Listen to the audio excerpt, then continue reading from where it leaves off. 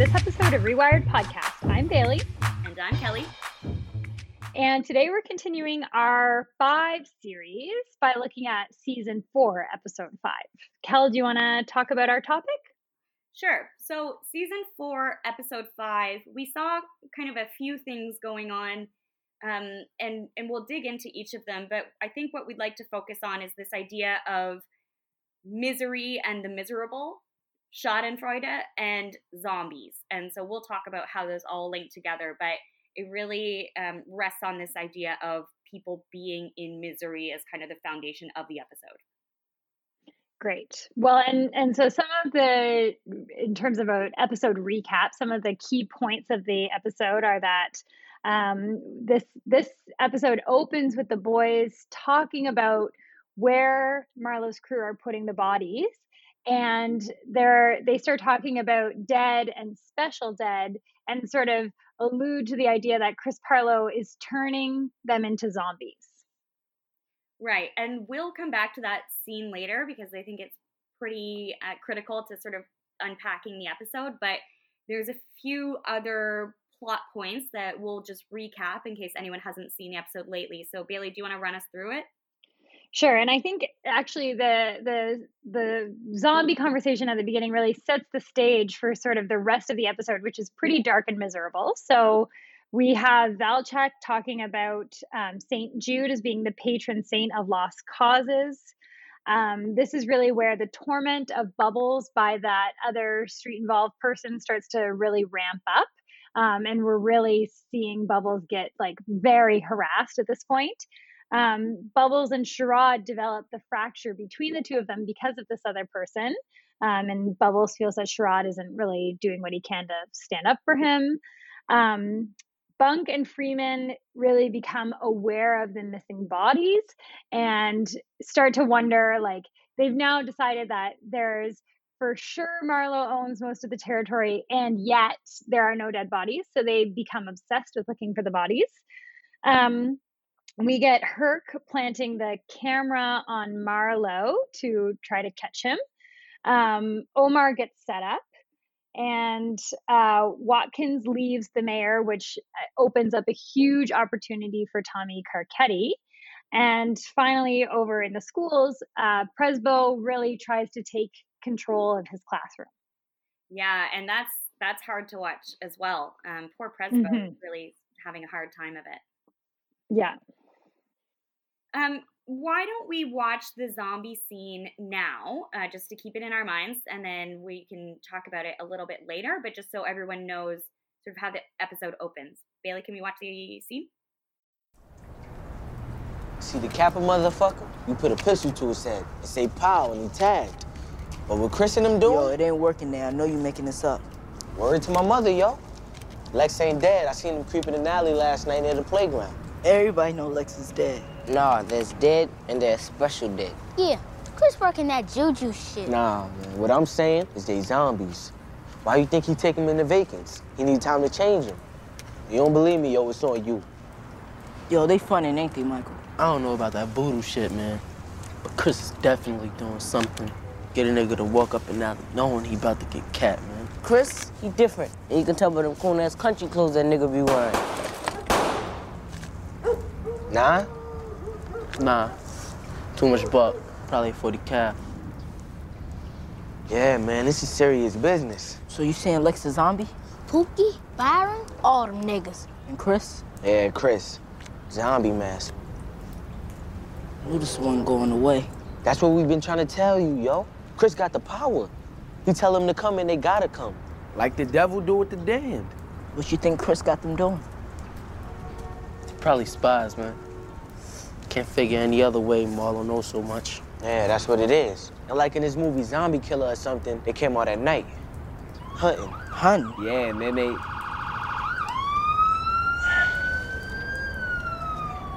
Yeah, and in that movie, they were snatching people up. stealing their wolf. Okay, so that being our entry point into the episode, we shortly after that, we see Valchek talking about St. Jude, and St. Jude is the patron saint of lost causes. And so, Bailey, there is a line from the Prayer to St. Jude. Why don't you read that for us? Yep. So the Prayer to St. Jude, one of the lines is, "Pray for me who am so miserable." Right. And so we get this idea from the St. Jude reference that being a lost cause is associated with being miserable, and that miserable is sort of this end state that you cannot emerge from. And that is kind of a very dark emotion that hangs over the episode, and there's a lot of dark stuff going on, which Bailey just recapped. And I think that's kind of the relationship between misery and this sort of psychological state. It does for me harken back to Catcher in the Rye. Sometimes Holden Caulfield is in sort of we've referenced Catcher in the Rye in relation to The Wire before, but he is sometimes in this state of just like misery. Yeah, totally. And so that's a really good reference. Other references with misery would be some Gothic fiction like Frankenstein. The monster is often referenced as being in misery, and he's sort of miserable throughout the entire novel, and he's a miserable creature in all senses of the word. And so I don't want us to forget about the Gothic, because that will come up again when we dig into the zombie theme. But what else is misery in this episode? So Bubbles, I think, is pretty painful to watch, right? Yeah, I mean, I almost find this season too difficult to watch because of Bubbles' misery. Like, I think the way that David Simon lays that out, and especially because Bubbles does try to reach out to help for help a number of times. He kind of tries to get in hold of Akima, and she sends him to Herc, and there's this sort of, jostling, and nobody can help Bubbles, and it's so frustrating. It's horrible. But then also there's this spectacle of people laughing at Bubs. And we talked a little bit in one of our previous episodes about this idea of punishment and spectacle when it comes to Foucault. But in this case, the spectacle is not kind of about the horror of witnessing the punishment. The spectacle is actually people laughing. Yeah, exactly. And Bubbles goes from being kind of the jokester archetype that we've talked about in the past, and in almost a comic relief space, to actually becoming more of, like, I guess, a court jester figure, which was actually a tormented clown, as opposed to I don't know if court jesters were tormented, but I feel like they were more laughing at the expense of themselves rather than like a happy clown that's comic relief. Yeah, it's like the sad clown, like the tearful clown. And so if we think about this group of people who are laughing at someone else's pain, they're sort of taking pleasure in that. And Bailey, you brought up when we were brainstorming this episode this idea of Schadenfreude. And so what made you think about that? Well, I just remembered it from my sort of high school days. The way you're saying it makes me think I've been mispronouncing it my whole life. I've always thought it was Schadenfreude. No, it's definitely not Schadenfreude. I don't know that I'm pronouncing it totally right, but I know it's not Schadenfreude. Okay. So that's good. That was a learning opportunity for me. But we always put it on this podcast.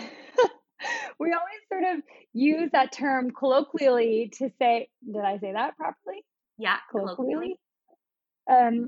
To laugh about someone just laughing at someone else's expense. And I've never really thought about it any deeper than that. Yeah, so it's sort of the concept of taking this pleasure in someone else's misfortune.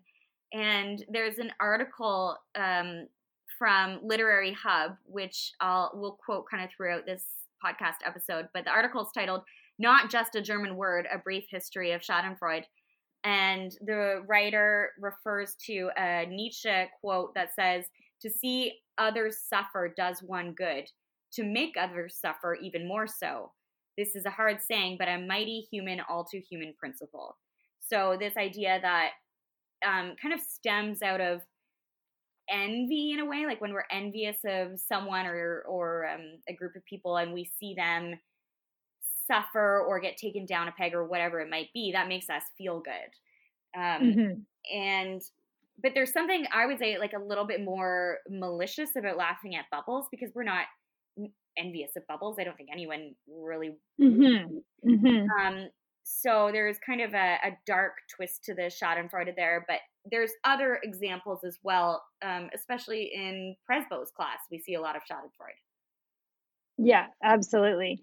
So one of those examples that I can think of from this episode is that Zenobia says she doesn't have a pencil. And again, this is all part of the acting up in Prez's class too. But Zenobia says she doesn't have a pencil. And I think it's Dookie who offers her a pencil. I could be mistaken. But basically, she takes the pencil, and it's a sort of a small pencil. And she says she doesn't want no welfare pencil, and she chucks it. And the whole class laughs at the expense of, I think it's Dookie who gave her the pencil. I believe it is, yeah. And they're often laughing at Dookie and making fun of him. And it's because he's got, no clean clothes and is kind of pitiful in a number of ways. And yeah, so definitely they're laughing at Dookie there. And it happens again, not necessarily in this episode, but kind of throughout when they're in I believe it's the Korean restaurant, and Dookie orders the turkey grease for his mom. And they're like, "Oh, you really are one of those kids at risk," or whatever they say, and they all laugh at him. Yeah, and another example is when, and again in the classroom, where I think it's Zenobia again says that Dookie stinks and she doesn't want to sit next to him. He smells or something like that. And then Presbo tells her, well, I think you need to work on your empathy skills. And then she says, well, I think he needs to work on his hygiene skills. Yeah. Oh, Dookie. That's so hard. Yeah. But yeah, so there's kind of this idea that the kids are partaking in a Schadenfreude. Maybe it's because a lot of them are kind of in difficult circumstances. So to see someone worse off is kind of the only way that they might be able to feel some kind of either superiority or like it makes them feel good, right? And interestingly enough, this is the same episode where Presbo introduces this punishment reward system. Right. And says, if you're doing well, you get a star. If you're not doing well, you're going to get detention. And what he's essentially doing there when he introduces the idea of detention is setting up misery as a teaching tool. Absolutely. Which aligns with something Prop Joe says also in the episode. Yeah, and so the sort of background of this episode is that Prop Joe has been trying over this sort of 2 seasons, 3 and 4, to get Marlo as part of the New Day co-op. Marlo resists this a number of times. So Prop Joe decides to set Marlo up with the poker game, to get Omar to rob the poker game. And basically what happens is that Marlo, in a conversation with Prop Joe, it comes up, this poker game, and Prop Joe says, well, I knew that was going to happen. And then Marlo is frustrated that Joe didn't tell him. And Joe basically says, I have other information and I can offer you more. And this eventually leads Joe to giving Marlo the police information on his case. But what Joe says about it is that a man learns best when he gets burnt. Yeah, totally. A man learns best when he gets burnt. And that's not a new concept in the series, because presumably somebody like Lester Freeman was meant to learn by getting burnt and sent to pawn unit. And so this, like we've talked about punishment before, and so it's definitely kind of throughout the series. And so the idea of punishment, I think, kind of aligns a lot with the Schadenfreude. And so I'll read a couple quotes here. This is from that same article that I just mentioned on Literary Hub. And it says, Schadenfreude has variously been called the absence of empathy, the opposite of empathy, and empathy's shadow. casting the two as fundamentally incompatible. And so that, I think, is a perfect example of what happens in the classroom when Dookie is laughed at. That's the kid's absence of empathy for him and his circumstances, or the opposite of having empathy for him. The quote goes on, the psychologist Simon Baron-Cohen has pointed out that psychopaths are not only detached from other people's suffering, but might even enjoy it. The Germans have a word for this, writes Baron-Cohen, Schadenfreude. With all this swirling around, it's little wonder that even when Schadenfreude feels right, it also feels very wrong indeed. And so introducing the idea of the psychopath, I think, is really interesting with Schadenfreude in The Wire when it comes to punishment, because as the episode starts, we're dealing mostly with where are these bodies and what is Chris Partlow doing with them.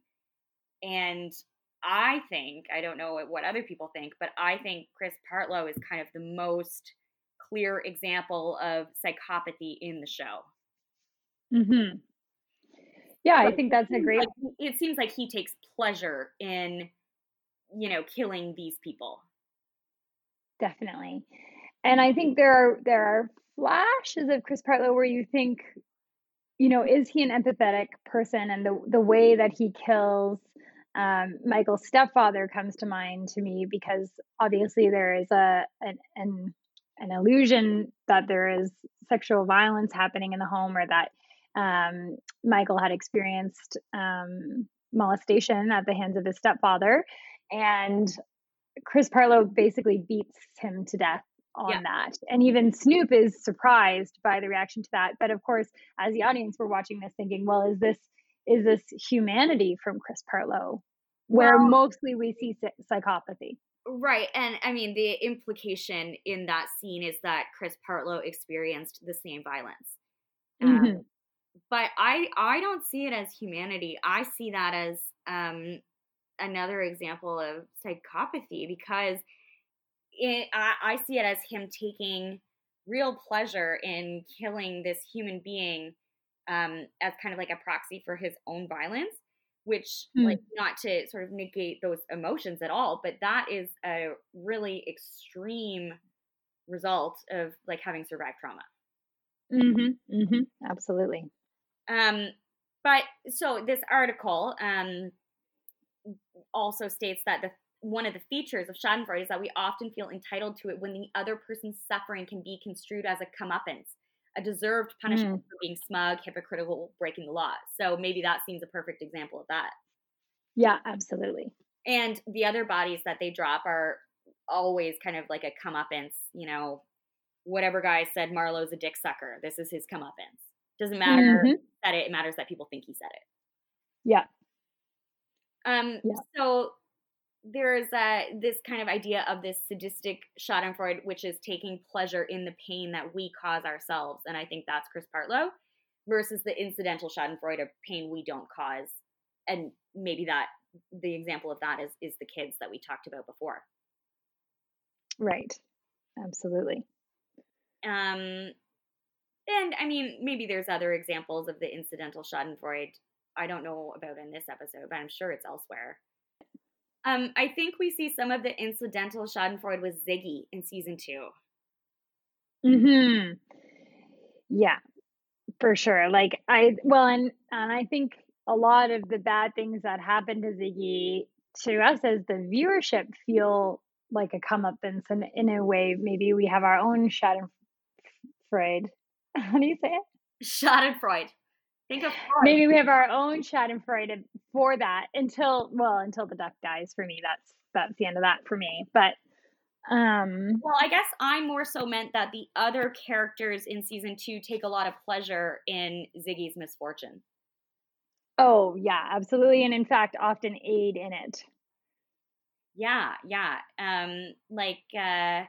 When Maui spills the coffee on Ziggy's new coat. Yeah. Anyway, absolutely. I don't want us to deviate too much from the episode we're talking about, but it is kind of elsewhere in the series. Yeah, for sure.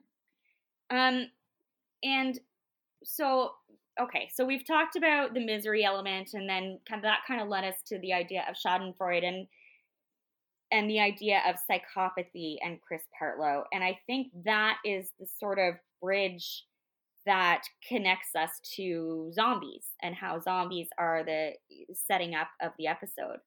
I did a little bit of research about zombie literature, and there's actually quite a bit of material there, but there's a Vox article called How the Zombie Represents America's Deepest Fears. And one of the quotes from that article says, "Can a natural person change into this monster that many fear? The possibilities are yes, it can happen. We have seen incidents that are very close to it, and we are thinking it is more possible than people think." So, like, the idea of a zombie is that it is kind of a human body or human-ish with this violence or malicious tendencies inside. And maybe when we get to psychopath characters like Chris Partlow or like Kennard, I think also, it's like maybe even Marlowe in some capacities. Oh yeah, Marlowe, I think also, for sure. Mm-hmm. Maybe even Colicchio. Mm-hmm. Mm-hmm. Because don't you think Colicchio takes a lot of pleasure in others' pain? Oh, absolutely. That's the dirty cop, right? Yeah. Yeah. So I think maybe like the zombie is sort of a metaphor for this idea of those that walk among us looking to like indulge in other people's pain. And, you know, the zombies are like brain eaters or whatever. So you think of that idea of indulgence and sort of feasting upon other people's suffering. Yeah. Anyway, so all that to say, I think that's kind of the connection there between Schadenfreude and zombies. But there are some themes to zombie fiction and Gothic literature. Bailey, tell us what those are. Definitely survival is one of the main themes. All zombie apocalypse, whether it be movie, literature, whatever, it's really about at the core, good versus evil, right? When you're fighting the zombie apocalypse, you are the good fighting the evil. Yeah. Certainly hopelessness. Sorry, just to say, like, very apocalyptic, like kind of like the world is ending feeling. Yeah, absolutely. So hopelessness, for sure. And the sense of sort of a rising tide that can't be defeated, whether it be from physical violence or, you know, some of the zombie apocalypse literature is focused on an outbreak of an unknown virus that's turning people into the undead. Yeah. But it's, yeah. Good point on that about the virus idea. Because that kind of speaks to the sense of not knowing who is infected and who's not, and kind of until it's too late. Mm-hmm. Exactly. Bailey, did you ever watch like The Walking Dead? That's kind of the main zombie show. No, I never did watch that. I never did either, because I never watched People love it. I never watched anything since I watched The Wire, so. But if listeners did watch The Walking Dead, we'd be interested to hear your comments on these themes that we're talking about and if they apply to that show. Shout out to Mr. Entertainment on Twitter, who we did a previous episode with, where I feel sure you've watched this, so we'd love to have your input. Yeah, definitely.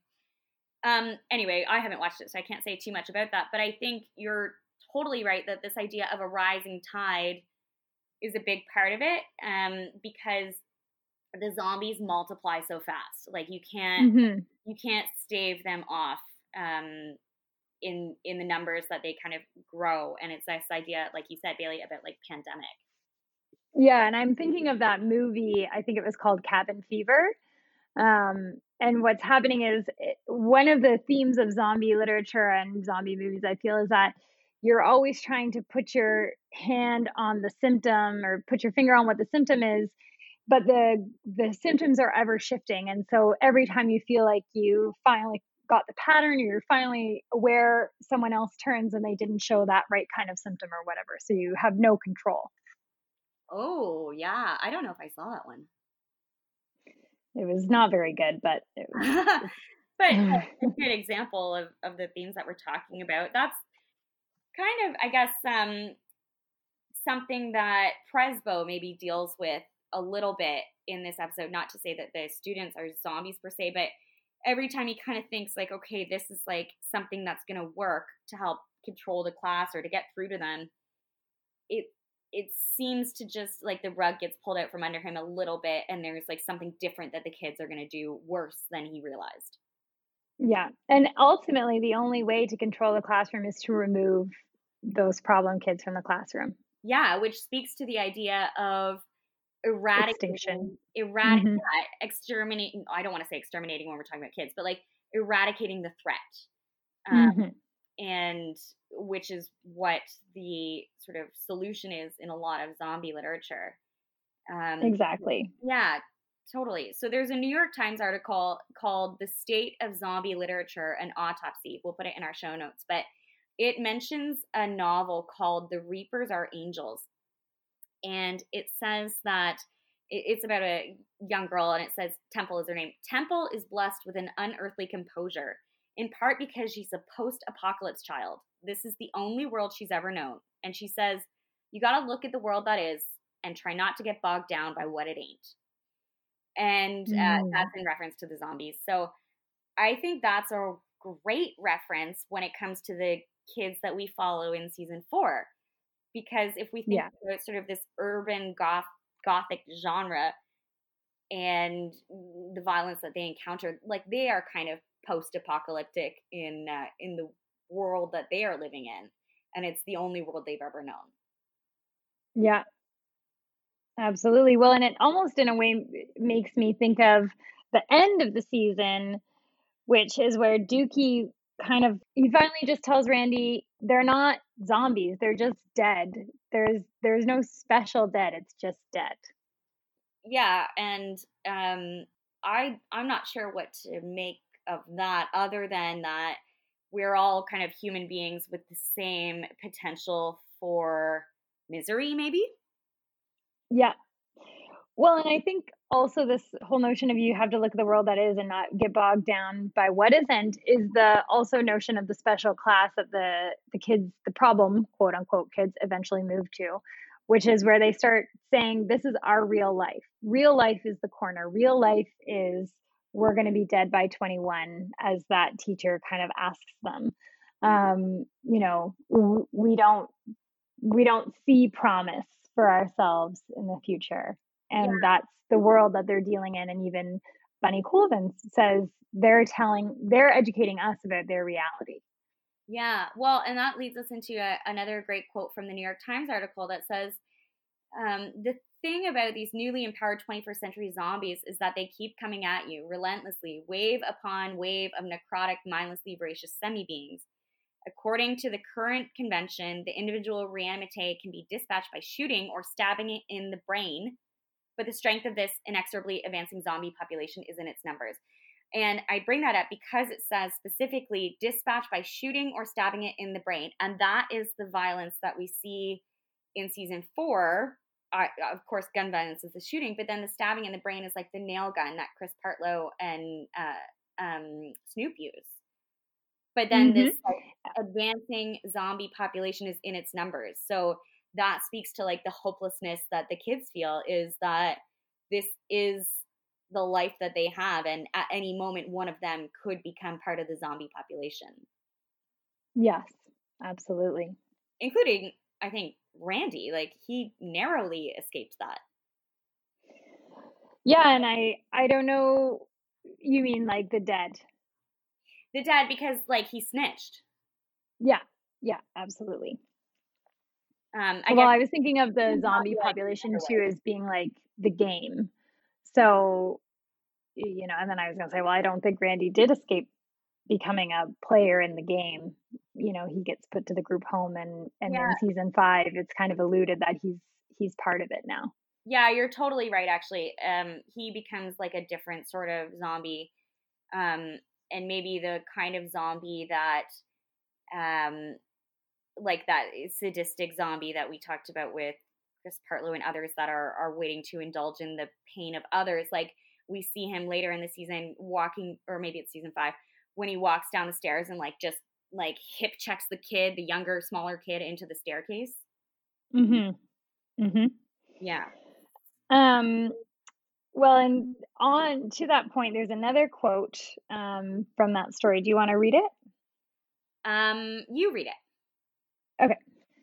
Modern day zombie stories often read like plague narratives in which a panicky populace struggles to deal with a threat that's overwhelming, unceasing, and apparently uncontrollable.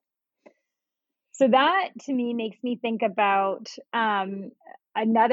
it's in this season. I'm not certain that it's episode 5, but I think it's one of the police are talking to Bodhi or Poot, and I believe it's Bodhi, and Bodhi is like, you guys are always going on about the youth, the youngins are wild, and but it isn't like that. You just think that basically. Actually, it was Poot. I think that says that. Yeah. Yeah, well, good point, because the idea of a panicky populace struggling to deal with a threat, that is the story of the war on drugs, which we've alluded to in other podcast episodes, and the way that the police department tries to handle their crime stats, and this kind of specter of urban violence, which, I mean, outside city limits, maybe in somewhere like the county, you get especially panicky populations even today that are talking about like, oh my gosh, look at this overwhelming threat of marginalized populations that are exacting violence on one another. Yeah, exactly. Well, and I think we can't talk about The Wire and zombies, even though I know we're specific to one episode, without referencing Hamsterdam, which I think David Simon, at least cinematically, really set up to look like a zombie apocalypse movie. It really does. Absolutely. And so, I mean, if we want to extrapolate the zombie metaphor across other parts of The Wire, maybe addiction is part of that, and we see that a little bit with like Johnny Weeks is a little bit like a zombie, especially towards when he ODs, and definitely the people wandering the streets of Amsterdam. Yeah. That takes us really nicely into the last article that we're going to reference, which is from Vox. Well, I mean, sorry, I already said the title earlier, but it's the Vox article, How the Zombie Represents America's Deepest Fears. And it digs into how zombie literature for the last 80 to 100 years is used as a metaphor for these social fears that we have. And so the writer says, the undead have been used by filmmakers and writers as a metaphor for much deeper fears: racial sublimation, atomic destruction, communism, mass contagion, globalism, and more than anything, each other. Fear, which once compelled us to appropriate the zombie, has also governed the new symbology we've given it over the years. This makes the zombie not only a fascinating study of our country's historical fears, but also a window into how foreign ideas adopt new meaning when stripped of their original context over time. And some of the examples in that article are movies like 28 Days Later, or I think it was like I Am Legend, came about during sort of like SARS outbreak time. And so that speaks to this idea of mass contagion. Dawn of the Dead was during the civil rights era and spoke to a lot of racial tensions. And there are other examples. We'll put the link up either on our Twitter account or in our show notes. But this idea that the zombie can speak to multiple social fears at once, even within the same piece of text, is because the zombie is this human form that has sort of unknown intentions. And it's about kind of recognizing that threat that you can't necessarily see. Yeah, exactly. And another perfect example of why The Wire really is a gothic novel. Yeah, totally. And I think it's just so well done, the way that initial scene sets up this idea of the zombies among these characters, and maybe some of the others move in and out of zombieism across their seasons, like depending on what their motivations or their circumstances are. I think Dookie probably by the end of the series has become zombie. Well, and I think one of the sort of biggest fears that we see Bubbles face in dealing with this like bully harass or whatever. Like, it's more than a bully, but let's call him that bully. Is that at the end when he finally has to poison him, or the goal is to poison him, and he ends up poisoning Sherrod. You know, he really looks at himself and wonders, have I become the zombie? Have I become then the one who's the killer in this scenario? Yeah, which totally just takes us back to this idea of what kind of pain do we cause, and especially misery in others, and lasting misery, and do we take pleasure in it? And hopefully we don't, as much as possible. Mm-hmm. Well, thanks, Kel. Is there anything else around zombies, misery, and Schadenfreude? Schadenfreude? I don't think so, but I mean, I think we'd love to hear from folks that have watched The Walking Dead or any other kind of zombie movies or zombie television, and see what you think of some of these themes. Yeah, if you're into zombies, let us know. And feel free to hit us up on social media and tell us your examples of more Schadenfreude in the episodes. Maybe if you've got other sort of gothic themes that you want to share with us, we would love to hear them too. Yep, we're on Twitter at Rewired Podcast, or you can email us podcast.rewired@gmail.com. And we'll see you next time. Way down in the hole.